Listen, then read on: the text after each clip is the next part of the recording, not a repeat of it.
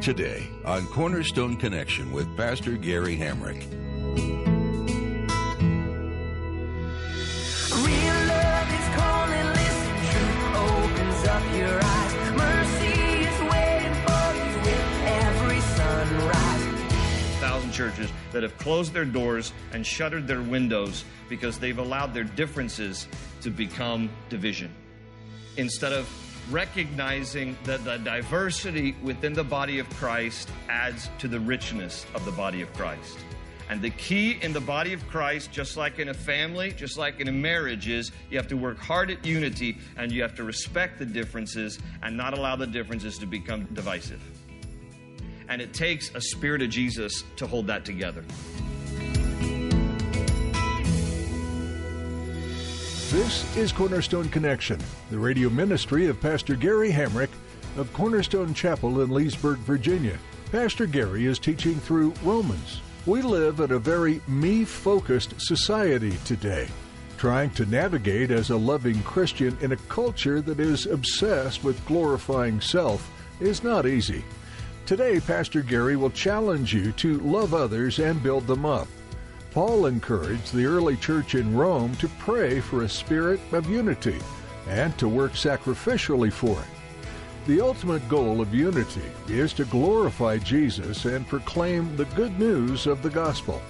God calls you to accept each other as Christ has accepted you, to forgive others as God has forgiven you, and to love as Jesus loves you. At the close of Pastor Gary's message today, I'll be sharing with you how you can get a copy of today's broadcast of Cornerstone Connection. Subscribe to the podcast or get in touch with us. But for now, let's join Pastor Gary in the book of Romans, chapters 15 and 16, with today's edition of Cornerstone Connection. Hope is an open ocean, jump in and you'll find the cornerstones, your connection, run towards your new life.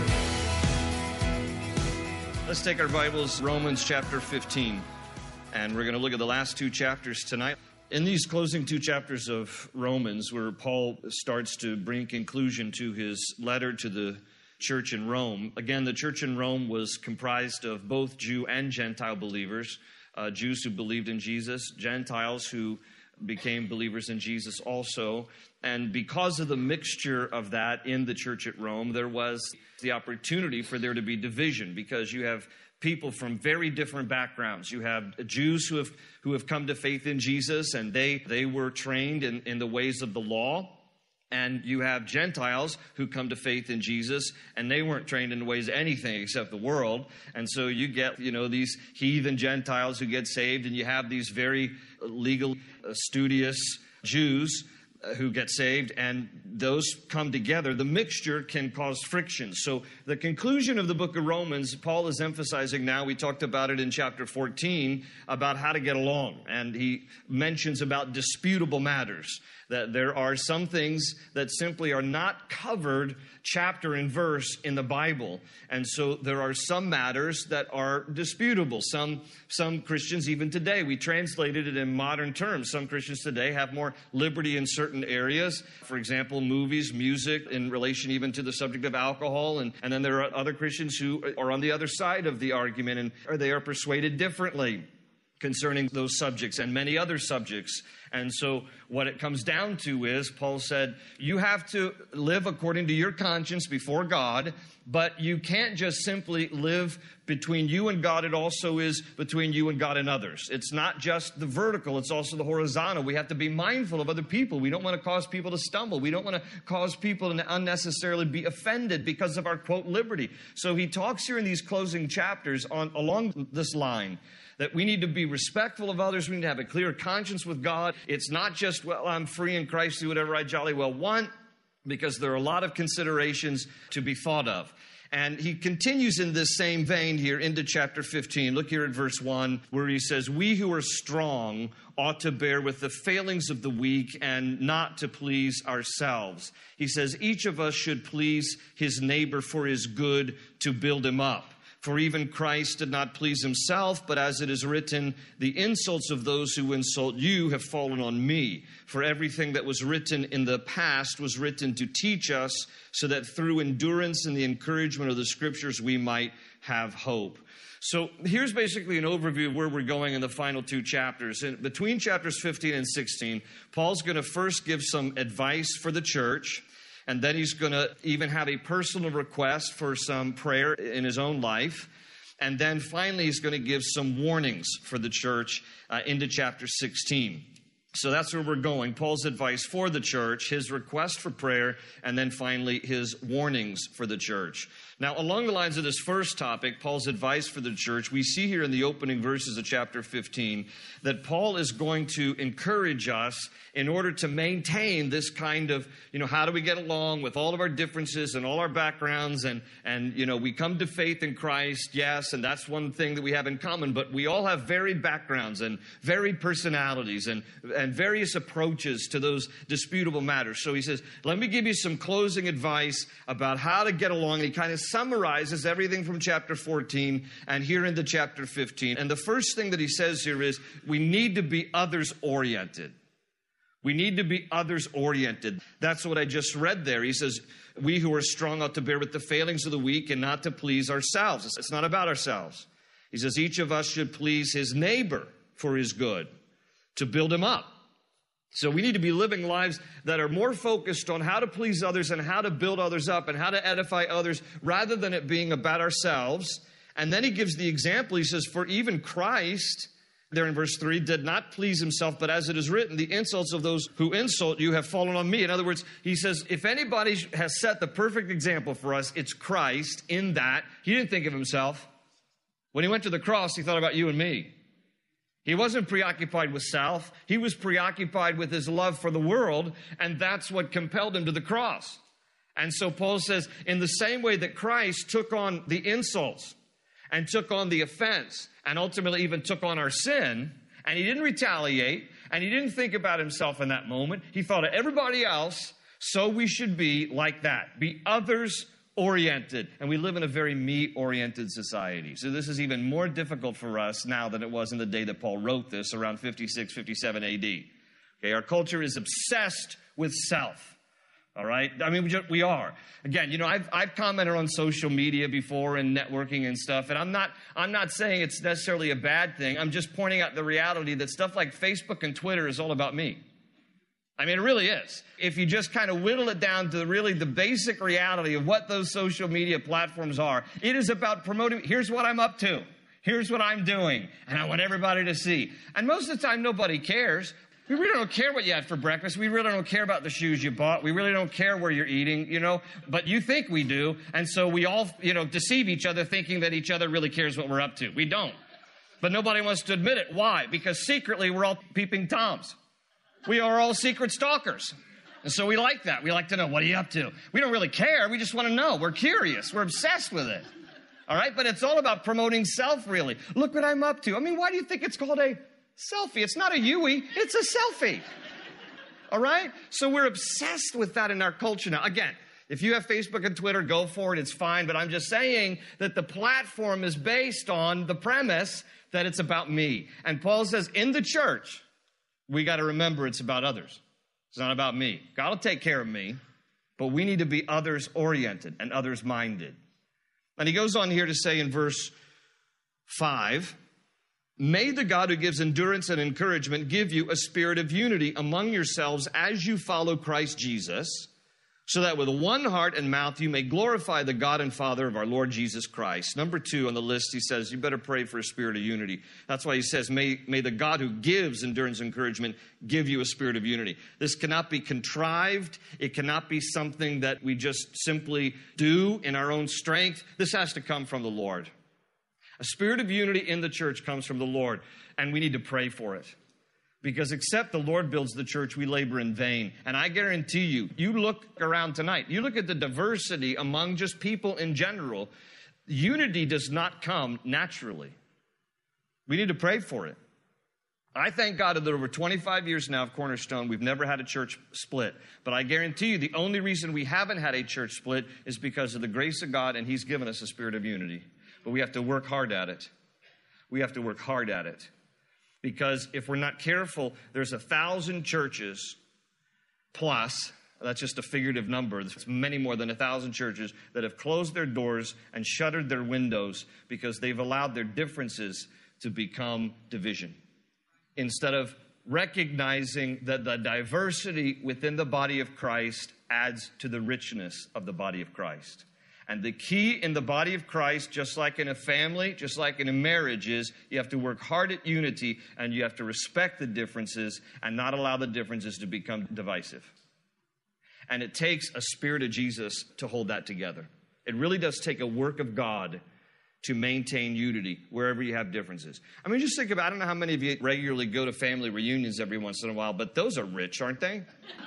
And you get together with, Uncle Charlie and Aunt Maybelline. You haven't seen them for like 15 or 20 years. And then everybody's under this outdoor pavilion. And all you have is like 30 or 50 people at a family reunion. And there's all of a sudden bickering and division. And there's controversy. And nobody can agree on anything. And, Uncle Charlie wants to do cornhole. And Aunt Maybelline wants to do croquet. And the cousins want to do drugs. And it's just like, what in the world? What is happening here? This is ridiculous. Am I even a part of this family? And I don't believe in evolution. But when you go to a family reunion, you can begin to think there's the missing link. You know what I'm talking about?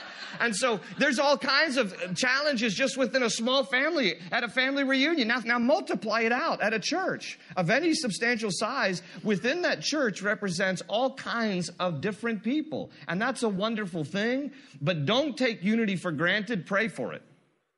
And work hard for it. In terms of being respectful of the differences and recognizing that the differences lend to the completion within the diversity of the body of Christ, and how God will use one person with one set of gifts and another person with another set of gifts to bring about the completion within the work of God in His kingdom. But pray for it, he says there. May God give it to you. The spirit of unity. Now, King James Version says like-mindedness. And notice again, verse 6, so that with one heart and mouth you may glorify the God and Father of our Lord Jesus Christ. Now, he's not saying that oneness is synonymous with sameness. Okay, we're not all the same. But he says we better have one common goal. And that is with one heart and mouth, we're glorifying Jesus. Because the moment the church takes its eyes off of Jesus and gets stuck in the weeds, examining all the things that they don't like and the differences between people and all this other nonsense, that is the death of a church. That is, and probably we have different stories that we can relate to. Certain churches that, all it took was a small group of divisive people, and all they wanted to do was focus on this thing or that thing. And as soon as the congregation gets their eyes off Jesus, it's the death of a church. And so Paul says here, with one heart and one mouth, you better be glorifying Jesus, because as long as you are fixing your eyes on Jesus, the author and finisher of our faith, then you'll be able to respect and get along with each other in spite of our differences and recognize that as the richness that adds to the diversity and continue to focus on Jesus. The moment you stop focusing on Jesus is the moment that there's the potential for division. So that's his warning there. Pray for a spirit of unity. Verse 7, accept one another then, just as Christ accepted you, in order to bring praise to God. Let me just read through verse 12. I'll come back and summarize it. He says, for I tell you that Christ has become a servant of the Jews on behalf of God's truth. In other words, Jesus came to fulfill the promise towards the Jews, but he says also to confirm the promises made to the patriarchs so that the Gentiles may glorify God for his mercy, as it is written. Therefore I will praise you among the Gentiles. I will sing hymns to your name. Again, it says, rejoice, O Gentiles, with his people. And again, praise the Lord, all you Gentiles, and sing praises to him, all you peoples. And again, Isaiah says, the root of Jesse will spring up, one who will arise to rule over the nations. The Gentiles will hope in him. All right, pause there for a moment. Why all the emphasis on the Gentiles? Because again, he's writing to a church that has both Jew and Gentiles, and some of these folks aren't getting along, and in particular, the Jews, who have had the privilege of the law of God. And they've had the privilege of being the first to really introduce to the world who God is. I mean, think about it. The God of Abraham, Isaac, and Jacob, the creator of the universe, was introduced to the world through the Jewish people. And that God himself brought about a Jewish race of people from nothing in order that he might be revealed to the world, and ultimately the Savior Jesus would come through the Jewish people. All right? Now, if you're part of that group that's had the privilege of bringing revelation of God to the world and Messiah coming through your race, you might tend to think of yourself a little more specially and exclusively than others. And so Paul is wanting them to understand, yes, Jesus came to fulfill the promise of the Jews, but listen, folks, you're going to have to open up your arms to the Gentiles too, because Jesus died for all. And so he's emphasizing here, particularly to the Jews who think that they're the exclusive people. And there's no question that God, still has special love for the Jewish people. And God says, he who touches Israel touches the apple of my eye. So, he's not done with Israel. But the Jewish people are just as much in need of a Savior as the Gentile people. All right? And he's making the emphasis that even though you had this special role of introducing God to the world, and Messiah comes through the Jewish people, don't think you are exclusive to salvation. Jesus died for all, including the Gentiles. But he basically says here in verses 7 to 12, look again at verse 7, accept one another then just as Christ accepted you in order to bring praise to God. We have to accept each other. We have to accept each other. How? As Christ has accepted you. Now think about how Christ accepted you. All right? Think about that for just a moment. How did Christ accept you? He accepted you just as you are. There's nothing you had to do to impress him. He accepted you just as you are. We have to accept people just as they are. We have to accept people just as they are. Now, listen, I'm talking about, and by the way, the instruction of Scripture is not only accept others as Christ has accepted you. Colossians 3:13 says that you need to forgive others as Christ has forgiven you. And Jesus says in John 13, I want you to love one another as I have loved you. And by this will all men know that you are my disciples. So there's a mandate to do three things in the New Testament. To accept one another as Christ has accepted us, to forgive one another as Christ has forgiven us, and to love one another as Christ has loved us. And this is challenging. But this is what God calls us to. It's a higher standard. The world basically teaches accept whoever you want and reject whoever you want. Love whoever you want, don't whoever you want. And forgive those that are really sorry. And the other ones you get to get even with and all this kind of nonsense. And the Bible holds us to a higher standard. I want you to forgive, I want you to love, and I want you to accept, just as Christ has done those things for you and for me. And so that's our mandate. Be others-oriented, pray for a spirit of unity, accept one another as Christ has accepted you. Verse 13, he says, may the God of hope fill you with all joy and peace as you trust in him, so that you may overflow with hope by the power of the Holy Spirit. It's an interesting emphasis there on hope that he mentions twice. May the God of hope fill you with all joy and peace as you trust in him, so that you may overflow with hope by the power of the Holy Spirit. And please note that he says here, the foundation for hope is trusting in him. May the God of hope fill you with all joy and peace as you trust in him, so that you may overflow with hope by the power of the Holy Spirit. God, help us to trust you more. Amen. Isn't that a regular prayer of yours? I know it is mine. God, help me to trust you more, because in our humanness, we want to trust everything else besides God. We want to trust our senses. We want to trust the doctor. We want to trust the internet. We want to trust all kinds of things. But we need to trust the Lord. And when we trust the Lord, and when we work on that, then he brings us his hope. He says in verse 14, I myself am convinced, my brothers, that you yourselves are full of goodness, complete in knowledge, and competent to instruct one another. I have written you quite boldly on some points, as if to remind you of them again, because of the grace God gave me to be a minister of Christ Jesus to the Gentiles, with the priestly duty of proclaiming the gospel of God, so that the Gentiles might become an offering acceptable to God, sanctified by the Holy Spirit. So he uses some language here. He's not a priest, but he says in a priestly duty of proclaiming the gospel. What was the role of the priest? The priest in the Old Testament was to represent God to man and represent man to God. And Paul is saying, in effect, what I'm trying to do is proclaim the good news of Christ, so that the Gentiles, I might represent God well to them. And then as I pray for them and lift them up to the Lord, I might represent them to God in this kind of a priestly role here. He says that they might become an offering acceptable to God, and I want them to be saved, and I want that aroma to be pleasing to the Lord, sanctified by the Holy Spirit. Verse 17, therefore I glory in Christ Jesus in my service to God. I will not venture to speak of anything except what Christ has accomplished through me in leading the Gentiles to obey God by what I have said and done, by the power of signs and miracles through the power of the Spirit. I love this about Paul. He's like, I don't want to glory in anything except the fact that I just happen to be a vessel and God has done his good work through me in the lives of the Gentiles. He was always careful to give praise to God and to give glory to God where praise and glory were due. And he didn't want to touch any of it himself. He understood. You look at the book of Acts. Remember when King Agrippa comes out to address the crowd in the book of Acts? And then his shining, glistening royal garments, the people ascribed unto him like he was a god and said, oh, look, you're a god, you're a god. And King Agrippa didn't denounce it. He just kind of accepted it. And then what did God do? God struck him dead right there. So, Paul understands here, even though Romans is before all the events in Acts, Paul understands the general principle.